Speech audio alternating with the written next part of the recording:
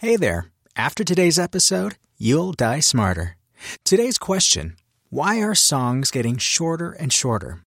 If you look at the duration of the top 10 best-selling titles in the United States, you'll see that their average duration is 3.5 minutes. It might not sound like much, but in reality, it averages 20 seconds less than songs released merely 5 years ago. And if we go back further to the 1970s, it was not uncommon for 7 or 8 minute tracks to come out. For example, Led Zeppelin's 1971 Stairway to Heaven comes out at 8 minutes and 2 seconds. So, what happened? Let's go back a little further.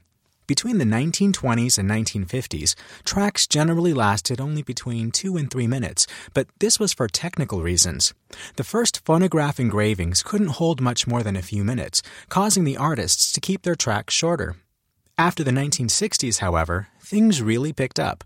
That is, until the 2000s. What's the explanation? Well, it all comes down to streaming. Streaming giants like Spotify and Apple Music take in 3/4 of the music industry's revenue. They dominate the market and influence artistic practices. Now, each time a track is listened to on one of these streaming platforms, the artist and the labels earn money.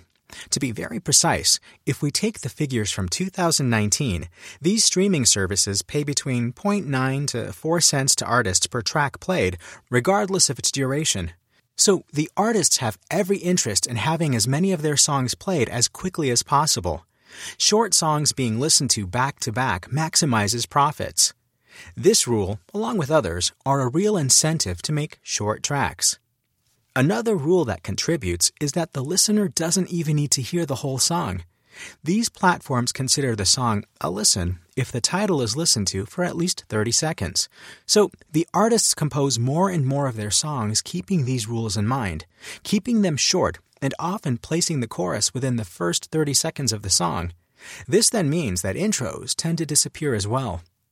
Another argument in favor of short songs is that the longer the title is listened to, in terms of percentage, the more likely it will be recommended to other users. This fact is especially true when songs are recommended in playlists. Remember this the next time you're streaming music and see how many modern songs fit into these boundaries.